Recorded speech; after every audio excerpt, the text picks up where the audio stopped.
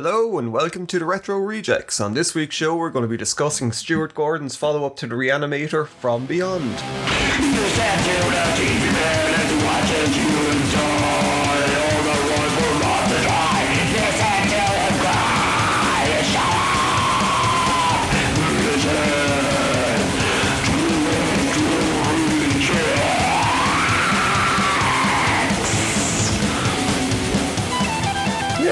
So what we're going to do, because we keep getting it wrong, before we even start, I'm just going to fucking say what the plot of the movie is. Yes. In case anyone hasn't seen it, or anyone has seen it and they can't remember exactly. So the story is that these two groovy guys, it's based on H.P. Lovecraft's short story From Beyond, or The Beyond, I can't remember what it was called.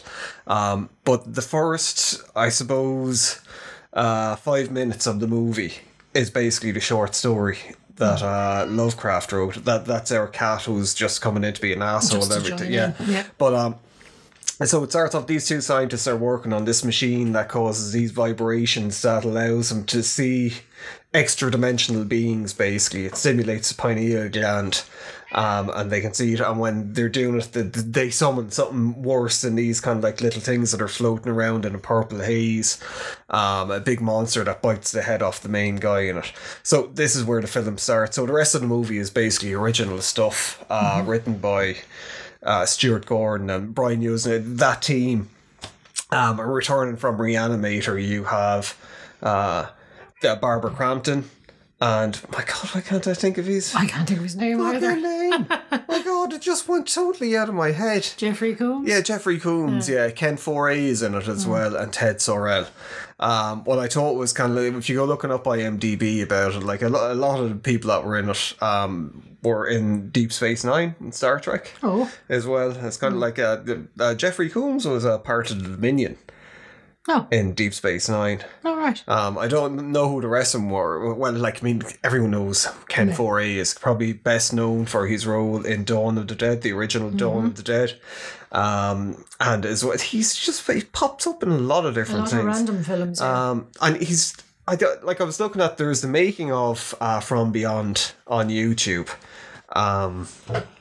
It's kind of terrible, but there's like one or two funny stories, and it focuses on the production an awful lot, but not like the funny aspects of the production. It's people telling stories about, oh yeah, we had to do this, and then one day we had like chicken for dinner, and it was like Barbara Crampton talks in it a little bit, and she gets all emotional, and she's like, I owe my career to these people. It was like the best time of my life. She was really young doing it.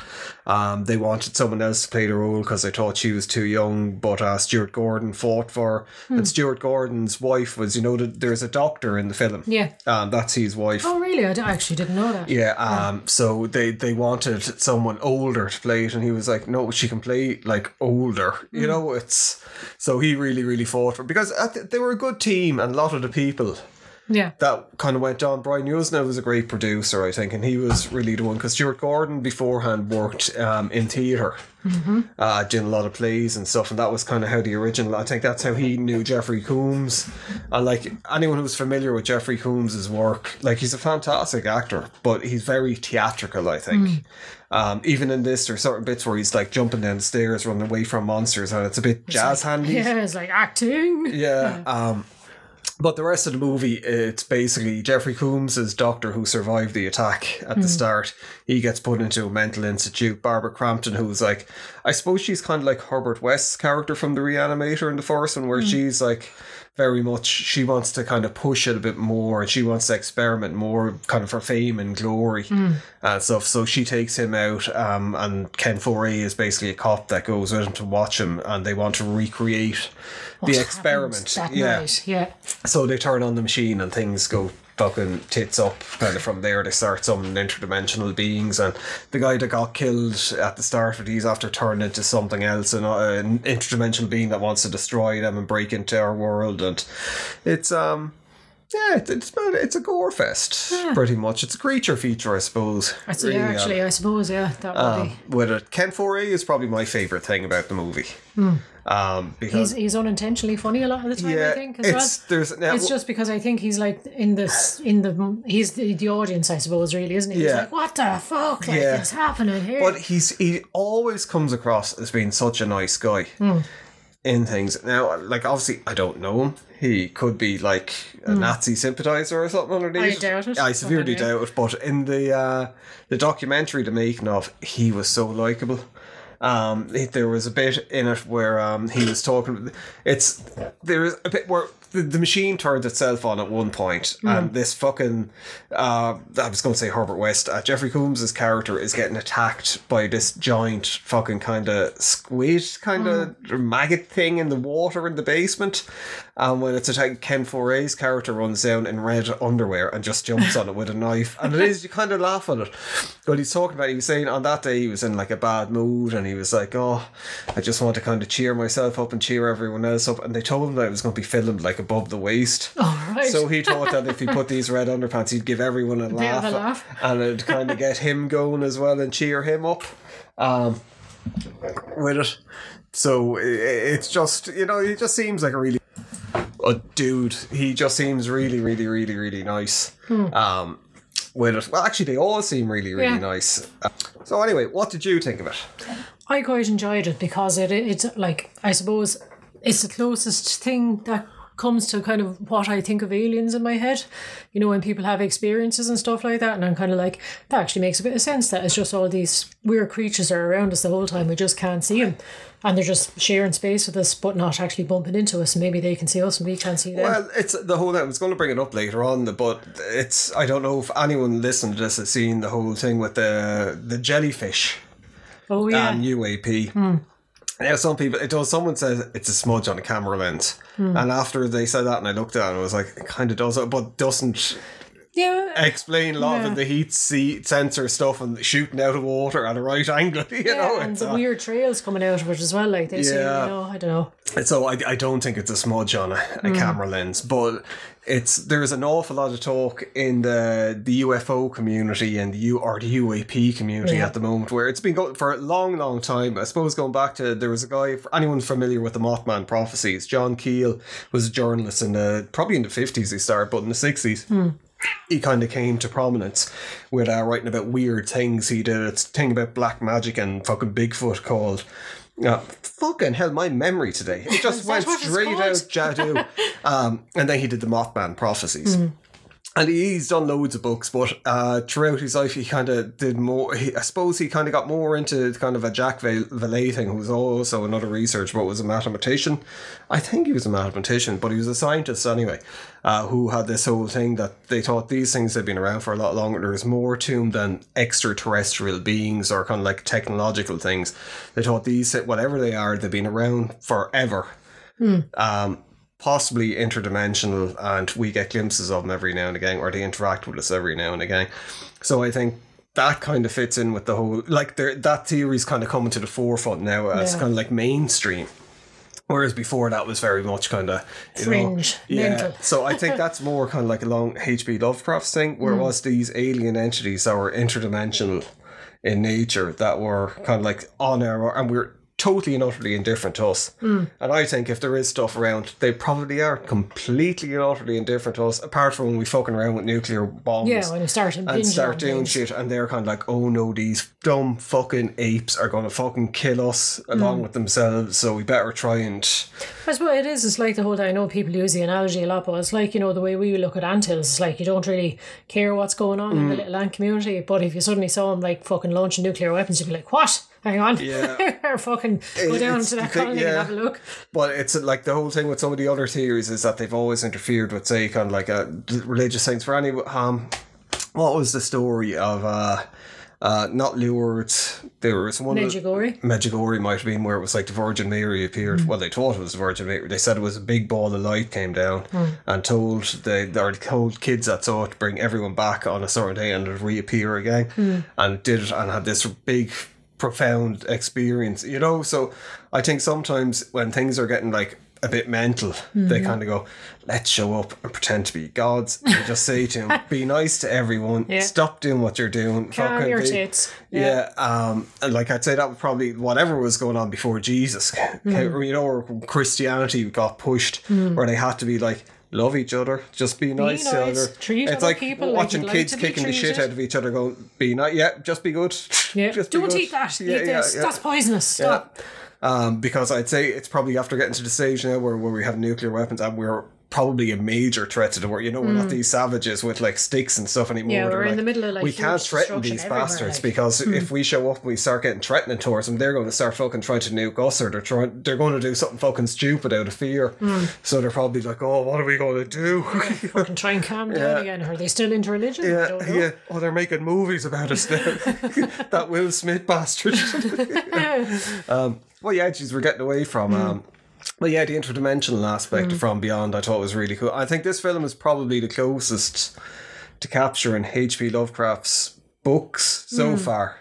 I think as well it kind of took a little bit of a oh Jesus, Clive Barker-ish kind of an attitude to things as well, because it all turned a bit like perverse and sexual. Yeah, it did. Yeah, the S&M kind of stuff in it. Whereas what was happening was, although I suppose I did the research, because Stuart Gordan always had this thing about consulting doctors and nurses about kind of would this really happen or would that happen. So I suppose they became sexually disinhibited when their pineal gland was getting bigger and stuff. Which, by the way, was incredibly gross when it did actually. The special effects on that, oh my god. Do you know, that's why I never looked at the film when I was younger, because of the trailer. All that I could remember was him going, "You can grow one too," and a little dicky sticks out of his head. I don't know, it just really grossed me out. It was just like, ugh. Yeah, that is still, like, I mean, I'm not surprised. It's grossing me out as a fucking full-grown adult. I'm just like, did you have to do it like that? Gross. But there's a lot of like really good special effects in it. Now, when they're talking, it was made over in Italy, because I think who was the financer of the film, they had their production place over in Italy, so they made up a lot of the stuff in America, and like some of the props that they made up, they were like fucking, they weighed 2 tons. It was like, because it was like practical effects. The machine as well, like itself even, So they had getting it shipped over to Italy, and they were saying, they had to reassemble it, and there was like, they made up, I think it was,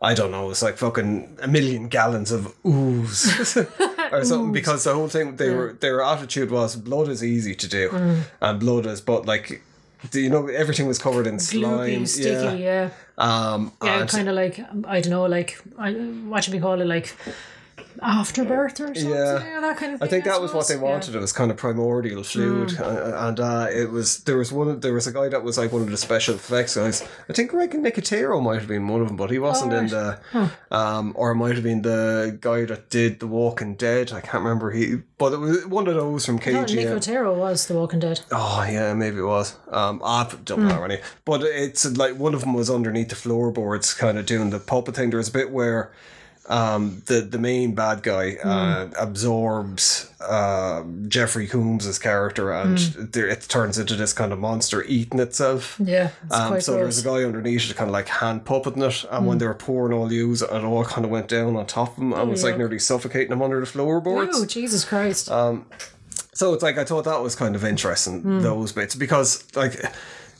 when you look back at like the making of movies and horror movies in the 80s, it was all very kind of like guerrilla style, and they were like learning on the thing, and they were like, just like, let's hope this works, let's try this. And as well, like, it wasn't like with the internet, you know, nowadays where you could look up, is this safe? Yeah, it was just like, well, let's just try and see if it melts his face off. Like there was in Fright Night, which we'll cover at some stage, the making of that, for anyone that can look at it, it's fucking amazing. But they were like, they nearly killed themselves loads of times. There was a bit at the end with, I think, the fire and stuff, and with the melting of the things, the chemicals that they used were like highly toxic. And as well, they blinded one of the characters with the contact lenses. I was just about to say, because they're like chemicals, milky contact lenses, wasn't it? I think there was a load of stuff, weird fucking shit that went, and it was just stuff they didn't know, and they found out thing. And as I said, The Lost Boys was really fun as well, with stuff that was going on. The Lost Boys, there was like we talked about before on the show, where there was the scene where they kill everyone on the beach, the surf Nazis, and it was the second assistant director did it, and he on the day he was like, oh, let's make it really violent, throw the fucking bodies in onto the fire, not realising they're made from latex. God, yeah. So basically he was in a really small sound studio, and it fucking the toxic fumes. smoke, they were apparently hated on the Warner Brothers lot. As well, they released like a load of flies which you can't actually see in the movie. Yeah. Like fucking millions of them. And of course they're just going to live everywhere and keep spawning. But how can you tell flies where to go? They just basically invaded every. That's the thing. There's not a fly herder. Like, Jesus, an animal wrangler, a fly wrangler. They're not going to have much success at that. Like, but unfortunately, with From Beyond, it's not full of all those stories. If you do look at it, it's pretty. Jeffrey Combs is probably the most interesting person to me. And Ken Foree, for as little as he's on it when he does come in, you know, there was a bit where he makes up dumplings in it. Oh, yeah. It was a stew. It was like Barbara Crampton used to do that.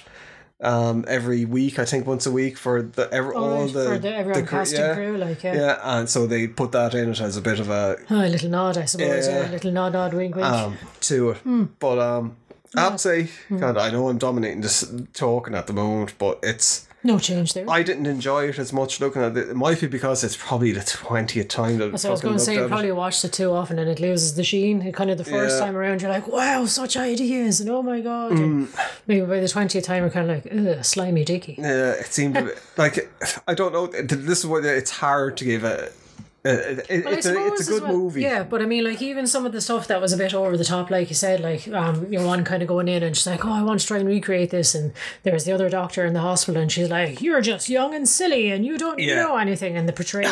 Josh. Yeah, it was a bit sort of when it gets into the S&M thing. Now, I have a funny feeling as well from listening to Barbara Crampton that there's a bit where she puts on kind of basically like a leather lingerie thing. Yeah, leathers and lace. She turns into like a bit of a perv, where she's like, come on, let's have a ride. Yeah, and it feels a bit exploitative, where they're trying to say she's the one in control, but I don't know. It feels a little bit like it lingers too much on it's a little bit like, shots. Boobs and bum. Yeah, and she was saying, she was like, oh, you'd never get away with it now, but she said it'd be a costume person. It'd kind of say, oh, let's have a look. And she said the Stuart Gordan brought her off for the day to a sex shop, try on lingerie, and he watched her kind of do it and kind of picked, so you hear that and you kind of go and as well, it's like maybe he had, because she was in like all now, and I'm not saying that there was anything untoward, like she is a fantastic actor, and like Barbara Crampton is basically like horror royalty, so it's good that she was in these things, but maybe there was a bit of a kind of a titillation type thing going on.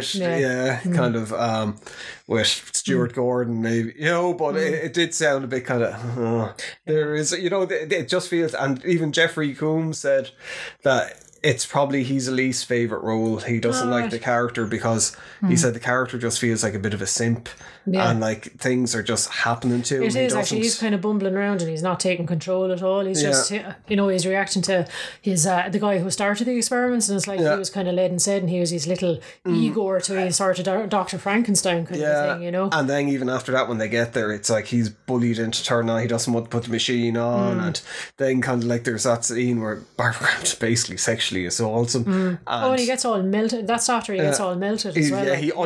All his hair is gone. He's all fried, and he's like, he's basically fucking he's unconscious. He's half dead in the bed, and she's like, time for a quickie. She rises, and Ken Foree comes in, and he's like, what the fuck? What are you doing? Yeah, and he's like, you're acting like a junkie. And then she's going to try it on, and that's the thing about with Ken Foree's character. It would have been weird if he had to go along and go off with her. Yeah. Because he's very stoic. And most of the characters that he plays are very kind of like stand-up guy, decent guy. Do the right thing kind of a thing. Whereas I think they had that understanding, the good understanding of the characters. And kind of, I don't know, I just thought it was really weird. It didn't fit the whole thing with Barbara Crampton's But it just kind of came out of nowhere, because I know I can't remember the name of the original guy, the doctor who did the whole experiment, but he was always a bit like, I'm going to eat you, and you're very sexy, yum. But it just all the sexual stuff kind of came out of nowhere. Yeah. It literally did. It was like, I don't know. I suppose it didn't really, because if they had to explain they kept on going with this whole like arousal thing. Yeah. And all like, oh, lovely, like, you know, but then it just suddenly ramped up to fucking, you know, 150%. And as well, like Jeffrey Combs' character was saying that with the bad doctor, we'll call him, his whole thing with the S&M was because he was impotent. And that was it was the only way he could get off, pleasure was by hurting women. Whereas kind of with Barbara, you know, it just... They should have had the thing saying, with the pine, you know, a little bit of a science background. Yeah. Even made up science background. Yeah, but it's just, I don't know what her, like, say with the Reanimator, there's that bit where your man who's headless picks up his head to eat her out. Yeah. And it sounds it's horrific, gross, but it's comedic. It's kind of funny. Yeah. It's, you know, weird. It's so over the top where you kind of go, fucking. Yeah. And as well, because the guy that's doing it is like a real old professor. I don't know, it's just really weird, kind of like, it's uncomfortable, but in this it's kind of icky. It is a little bit, I think. Like, even the first time I remember seeing it was a bit kind of, you know, there's just, I don't know, because it doesn't feel like it serves the story in any kind of way at all. And then after all the shit with the experiments in the house, like, they get out, they destroy the machine again because basically the bad doctor is coming back. And then he's going to come in and take over the world. Jeffrey Combs' character is, after being turned into kind of like something else, he's like a ball kind of out with his pineal gland sticking out, and he's seeing things in ColecoVision. And when they get back, it's like Jeffrey Combs' the doctor wife commits Barbara Gordon, and like, I mean, I used to work basically in mental health, and you can't like just say, oh yeah, she's mad, because like the police officer goes, oh my god, I can't believe the mess, yeah, she's yours now. And it's like, you have to kind of get a judge, and you have to get like several doctors, you know, it's to try and so she gets committed, or she's about to get committed. Jeffrey Combs' character goes off eating brains, and then he escapes back to the house to turn it back on. But I think he wanted to destroy the machine, is because he's like, what have I become? My giant pineal gland. And it's like, I think this is where Barbara Crampton's character comes into her own, when she escapes and she goes back to the thing to destroy the machine, and she's like a bit of a badass fighting. Yeah. And then when she basically goes in, it doesn't even say where she goes in with like fucking loads of dynamite and a bomb, a detonator, and it's like, where the fuck did you get that? She's on the run from a mental institution, and suddenly she rustles this. Yeah. But when she blows a place up with like the finally defeating the monster, when she does say, Mrs. Doyle jumping out the window thing, and her legs are broken, and then it kind of closes in on her, and they're like, oh my god, and then she just starts laughing fucking maniacally, kind of like a Bruce Campbell laugh, and the film just ends on that point. But I thought that was good for her character, because I don't know if you remember her in other bits and pieces other than the Reanimator. She's been in like probably hundreds of horror movies. If you tell me what she was in, I might remember. There was a film that we were looking at a while ago. I can't remember the name of it, but she played this housewife who gets turned into a vampire. And her husband is like really, but they're like old, like Barbara Crampton in her 60s now. She's ancient then. No, but like, I mean, they're meant to be old and settled, and then she starts getting like, she's a weird vampire kind of a thing, and she starts killing the neighbours and all this stuff. And it's just really, but it's like, she's very underrated, I think, outside of horror. She's done a lot of stuff as well. She's produced a load of movies. When she took a break for a while, like having a family and doing all, then she came back, and when she came back really strong, and she started off a production company, as far as I can remember. And she got a lot of indie horror films made and off the ground and doing stuff. So she's very kind of like, she's very instrumental. Like, she's well liked in the horror community because of kind of what she's done. There's a lot of movies that'll be on Shudder that she's after producing and directing as well, that you kind of go, fucking, that film would never got made, like only for her, like with it. So that's, and Jeffrey Combs as well. Jeffrey Combs has been in fucking he's someone who should be like better known in the wider world. Like, he's an amazing actor. He seems like a really, really, really nice guy. But I think he was in Oh no, he wouldn't. There was they did a thing of Edgar Allan Poe, but I think it was just one of those masters of horror they had him playing it in. Whereas when they did, I've never looked at it because it looked shit. They had your man. Oh God, why can't I think of his name? This is just the fucking Alzheimer's podcast. Yeah, he was in that record film, High Fidelity. John Cusack. Right, yeah. John Cusack played Edgar Allan Poe, where it was just kind of like, Jeffrey Combs is Edgar Allan Poe. You should have had Jeffrey Combs. You should tell him that. Yeah. Write in and tell him. Go back in time and do that. It's like with the From Hell. Mm-hmm. That was just awful. Like, you've never read the comic book, have you? Alan Moore. Like, I can see why Alan Moore is just like, fuck Hollywood. The majority of the stuff that they've done, like, been just a mess. Watchmen, I thought was good. Mm-hmm. But From Hell... Yeah, Watchmen was actually very good. I haven't read From Hell now. But... It's... When you read From Hell, that's what you can do. Oh, can I? Oh, thanks. No, it's fucking huge. Yeah, but it's more... It's about kind of really like the birth of celebrity, as in kind of like Jack the Ripper was the first celebrity and how the newspaper and tabloid newspapers, but it's also about kind of like the occult architectural stuff that was going on in London and the Freemasons, and there's loads of mad shit and about how like London... Or cities kind of become people themselves or living beings themselves. They have their own life force. And then in the film version of From Hell, it was just like Johnny Depp pouncing around. It was awful. I think the directors, they did it was Dead Presidents, I think, before. I can't remember the name of them. I'm sure they went on to the other thing, but it was the wrong people for that too.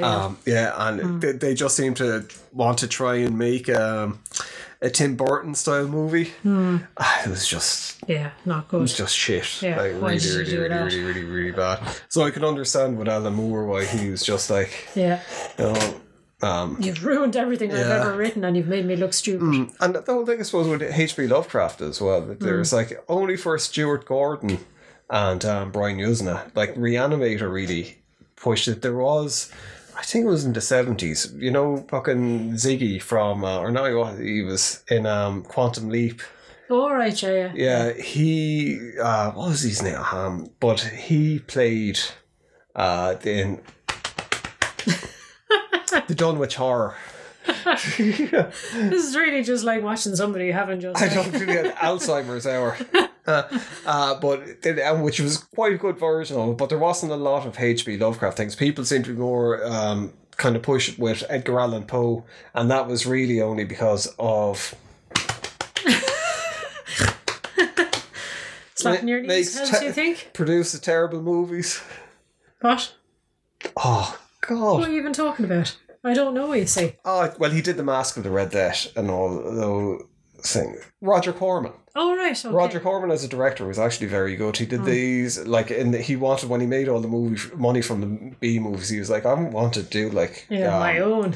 Yeah, Edgar Allan Poe stuff. And they're fucking really, really, really good movies. But yeah, I think H.P. Lovecraft was a bit of an unknown. And it's really only in the 90s, I think, maybe the 2000s that H.P. Lovecraft became better known. I suppose, yeah. I remember, you wouldn't, when you turn around and have a conversation with someone, you'd have people that are trying to be smart arses or trying to sound, it's very Lovecraftian. And you'd be like, have you read any of your stuff? And they'd be like, no. Because it was hard to get. Yeah. I remember when we got a collected version of the stories, and it was fucking really, really hard to get in Ireland at the time. There wasn't really many collected versions of the stories. And then something happened. I don't know what. Just brought it to the forefront of public consciousness. Yeah, again, I know there was a documentary probably in the late 90s or early 2000s, and I think a lot of people kind of started. I don't know. It was just something with Cthulhu, I think, as well. And I remember even the real Ghostbusters had an episode about Cthulhu cults.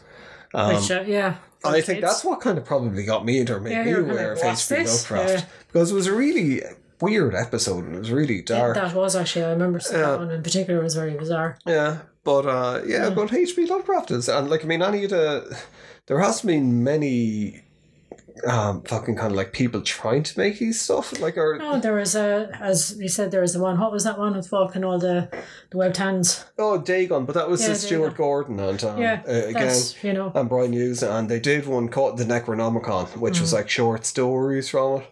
But really, Watch Dagon again, actually. yeah, Dagon is very good. For people that are fans of that kind of, it's very, very, very, very good.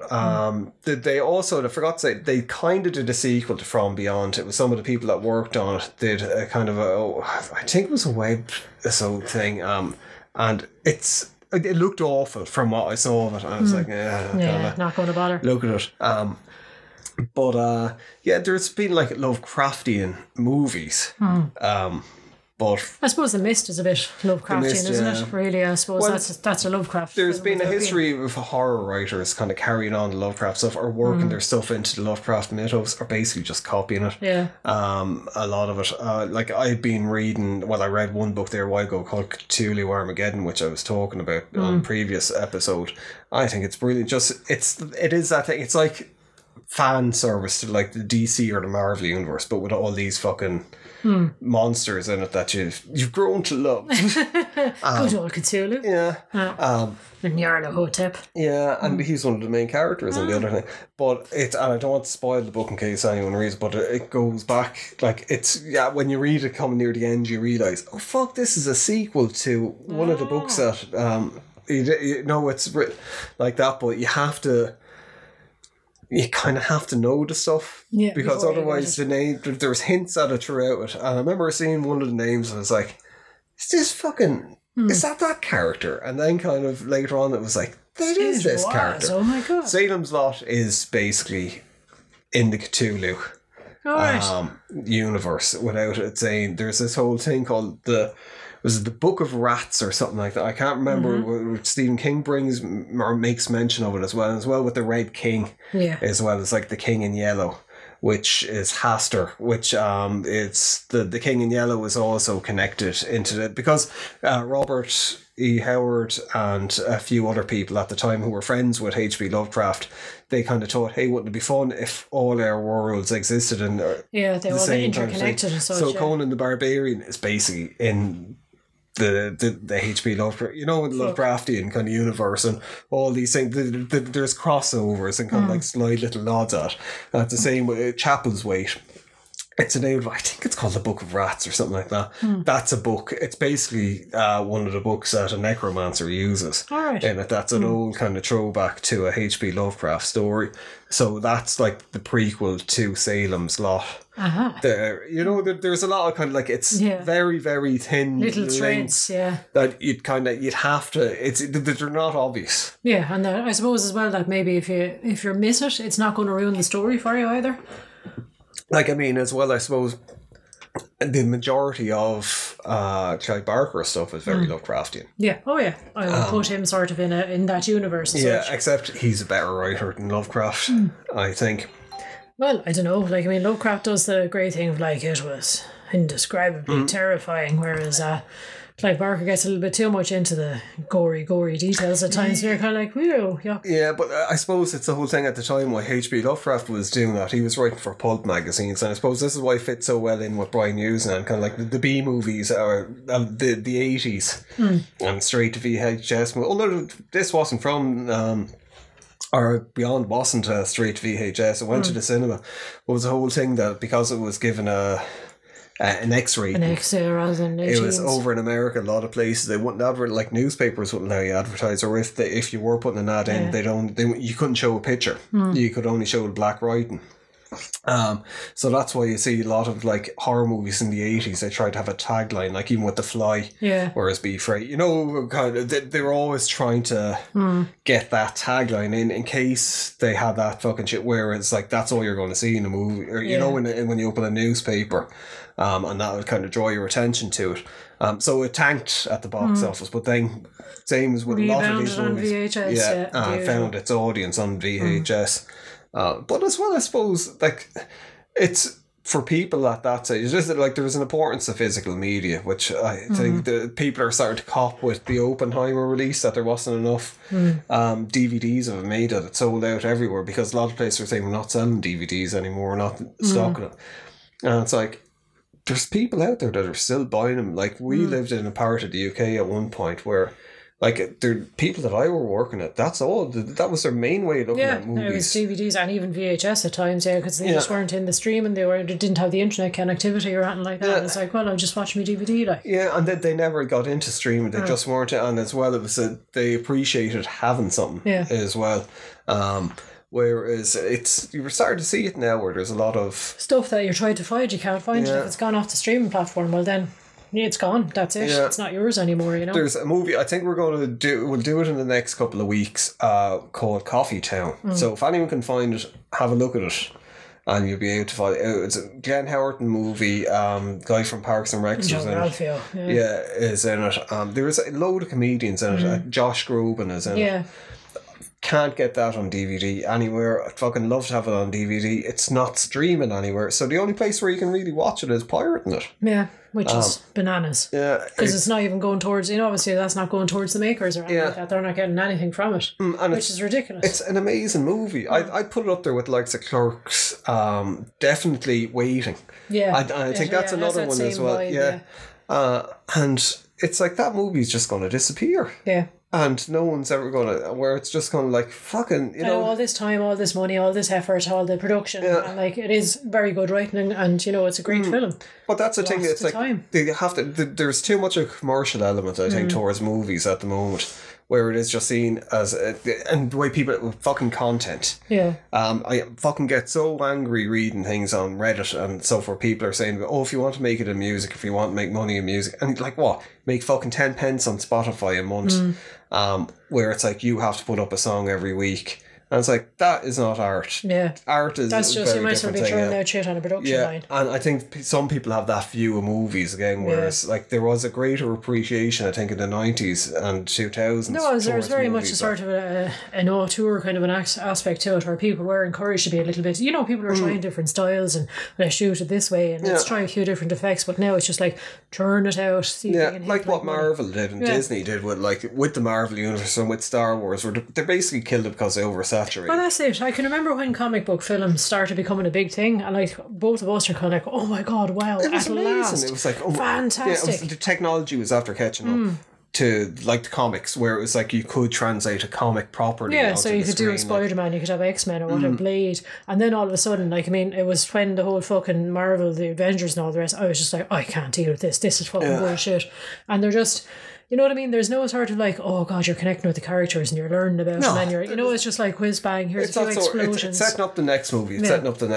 It's just like, let's just knock out any shit. People that come, bit of action. It is a kind of a thing where it's not even like, say with some of the Star Wars movies, where I could never understand the hate towards any of the Star Wars movies, being honest, because they're for kids. Yeah. They're going to find their audience, and there's going to be people that are going to love them. So it's like, they might be for me, but fair enough, exactly. But what they Marvel did, and like, I mean, it's people who might be familiar with the history of Marvel, they've done this in comics, but they do it fucking the whole time. They've nearly bankrupted themselves several times over, doing stupid fucking shit like that. They're going to do it with the movies and with TV shows. People that blame Disney, it's not Disney, it's Marvel. But where are we going? What I was going to say is the whole thing. Kind of sorry about Coffee Town. It's people have to have a view of these things, that it's art. Someone's after making this. It's a piece of art. It's not a piece of content. It should be archived. Yeah. So if fucking studios and things are going to just fucking toss it to the side and they're not going to even bother, pirate the fucking shit out of it, or if you're a decent person, let people put it up onto YouTube and fucking preserve it. Yeah, like the people have done it with books like the Gutenberg. That's still streaming, but at least there's people have it in a place where people can access it or download it, and stuff, or people can distribute it or whatever. Like the Gutenberg project, where there's like loads of books that people can't get their hands on or out of it. At least you can access it there. Yeah, because it is things. Yeah, it's important to hold on to, like our past and stuff. But that's, I can actually see now what I could never understand when I was younger, where it's like, we went through the dark ages and we lost, there was cultures before and civilizations before and they just fell away to nothing. We're in danger of doing that as well. We're doing everything that we have, it's non-physical. The minute there's any, I know it's the whole sort of matrix or whatever, but the minute there's some sort of an EMP or something like that, or a sunspot flare, that's everything fucking wiped. Yeah. And where is anything? Why do you think people thousands of years ago were fucking recording things on on stone. I know, carving because shit they into knew it. this is the only thing that's. Do you think they were fucking stupid? Like they were, if they could fucking carve on stone with a language, obviously they could write on fucking paper. They had, it's. I suppose trying to make paper though was very laborious, wasn't it? But they knew it. That's good. But it's like they're obviously technologically advanced enough to do these things and to know this will preserve certain stories and carry certain things. But we're losing a lot of stuff because people are just. Yeah, it's fast culture, it's disposable culture, and it's just like not holding on to it, and then everything is very transient. Everything is online because that's. I mean, you see it. Everyone was like, even the likes of say social media. You started off, everyone was on MySpace, and then that fell away. And now, if I went back to try and access MySpace, I wouldn't be able to get on there. I wouldn't remember. Same with Bebo. Same with all of the different social media things. Like, and there's fucking so much information, I suppose, as well, that's there that people would have wanted to save, and then it's just gone now. It's gone. And but with works of art, like From Beyond, I think was one of these movies. Yeah, it was very, very, very hard to get a few years. Like you could not get this on DVD. I think the only way that we were looking at was like fucking torrent sites, because there used to be horror torrent sites, and there still are around, I'd imagine, where it was like seen as we're preserving history. A lot of these horror movies, we were gathering them up, and it was very much encouraging. Like, if anybody has this particular film, I can't get my hands on it, can somebody please torrent it if they do have it? Like, there was that kind of sharing aspect to it, and it was because the whole thing with because when the transfer from VHS to DVD, a lot of studio movies, they kind of went, well, we're not putting them onto DVD because they weren't big enough. Like a movie like From Beyond, the VHS. Monster Squad was another one. That was basically got only for HBO bought that, and they showed it non-stop, and it built up enough of a fan base that demanded it be on DVD. That film would have been fucking scrapped. And like there was an awful lot of movies at that stage. There was an awful lot of movies that the only way you could, and they were shooting up Fright Night 2, which is an amazing fucking film. It got fucked up with the release, with the marketing of it, and that movie was basically dead. And then it was just because fans demanded it. And like a DVD version of it only appeared probably a couple of years ago.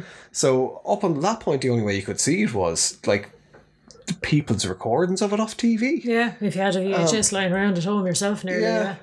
So it's like, it's important fucking preservation, basically, But we're after going very far away from Beyond. Absolutely, a little bit of off topic there. So you liked it, And as I said, there was just a few bits that I was like, ugh, gross, like, and it's like, I'll cut my pineal gland off because it's coming out like a fucking... When she bites it off. Oh, Jesus. In the documentary as well, they were taught, your man was saying, I wanted it to look like she was holding a rose in her mouth. I wanted it to be very delicate and not kind of gory. And it's like, when you look at it, it's gory. Like, she's biting into it and there's fucking blood squirting everywhere. Yeah. Fucking horrendous. But it's, it's obviously this guy was like trying to be... overly arty, in his head he was like, exactly, eating or ingesting information and somebody else's spirit and so on. It's like, no, basically it looks like she's chewing a dick off. It's just like it's gross.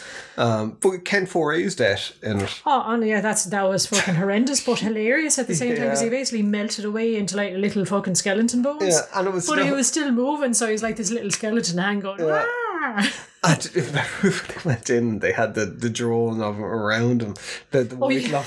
It was all bent all weird. And as well, and he went skinny where the arm was a skeleton. The bad doctor as well had the whole thing without the head. Because they couldn't find a head because whatever was at the head. So they were like, so the outline of the body with just the body and no head. Yeah, a few little sort of comedic sort of asides like that. Ken Foray's, and as well because Ken Foray is like the only decent character in it, he really does not deserve it. It's disappointing, that he gets killed so horribly as well, And it's like, what happens is like there's these interdimensional flesh-eating flies, and they're going for Jeffrey Combs' car, and they eat all the clothes off him and his hair. He shines a light on him, and they kind of see him. Then they become aware of it, and they eat him down to it's only his head left, and the rest of his body is bones. It is horrendous. It's funny, but it's horrendous, and it's very upsetting as well, because he said he's probably the only decent character, and you kind of think like, oh, this is the guy that's going to be sensible and save everybody. It's like, no, it's not.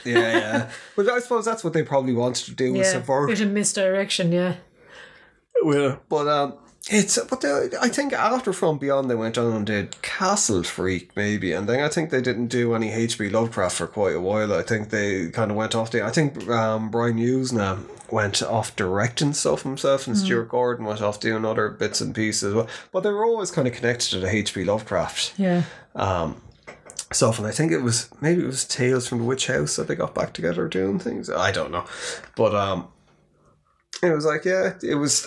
I did think that it's an important movie for horror fans, because it really is that evolution and Reanimator. We could have done Reanimator for this, but like everyone talks about Reanimator. You just want to be different.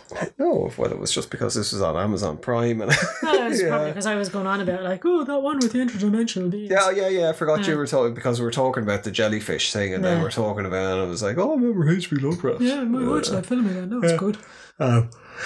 A big yawn. So I'm going to wait and see if your pineal gland comes out your mouth. Hey, you can grow one too. That's it. But for people who haven't seen it and have tolerated listening to us going fucking completely talking about the movie for 5 minutes and going off the rails onto some other thing. How did you get talking about Marvel? I don't know. Yeah, but it's definitely worth watching. I don't think I could look at it again. It's definitely worth watching. I don't think I've seen it too many times. Like this time, it was just like, but I could look at it again and kind of go, oh my god, this is like the best movie ever. I could show it again, but maybe not for a few months at least. It'd be a while. Yeah. Like whereas with something like Fright Night or Lost Boys, I think I could put on every week, and kind of go, I love this. Yeah. This is my favourite film. It's so cool, Brewster. Yeah, with this, I don't think it's like the special effects have aged incredibly well.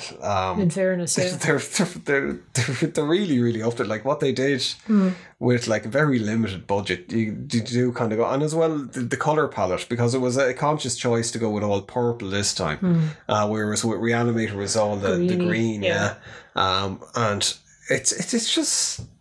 I don't know. It's a bit gaudy because it's like that purple, but it fits it so well. It's just so smart. It just gives it its own thing, like its own. And the music is very, very good to it. It's a good movie. It's a really, really good. It should be held up higher. It should be kind of part of the horror pantheon. Yes, I think it should be on the Horror Hall of Fame. Yeah, be inducted to it. Whereas when people talk about like the horror kind of like all stars, it's always fucking say Sam Raimi, did Friday the 13th, Sam Cunningham. You've run out of names again. Wes Craven.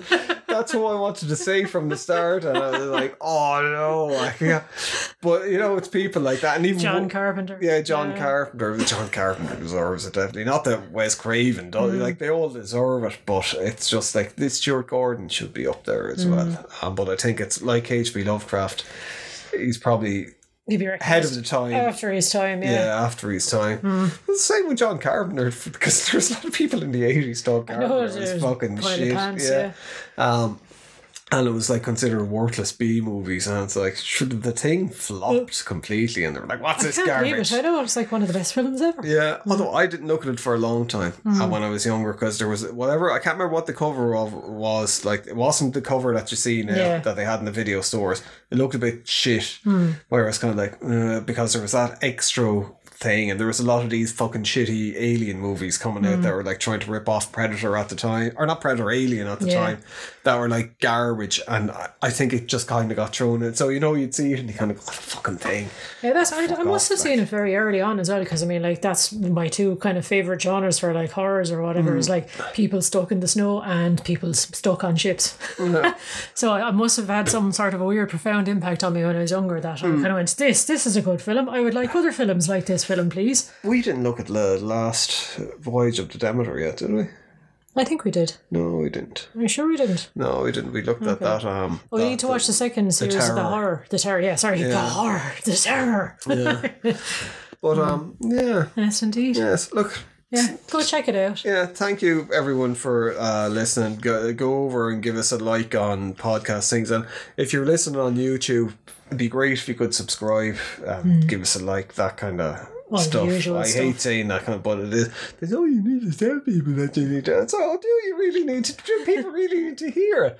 But if you're one of those people that needs to hear, kind of like subscribe, please subscribe. Yes, we're going to have. I would appreciate it. This. We're going to be messing around with ideas in the future. I know I keep saying it, but very eventually soon, get to do it.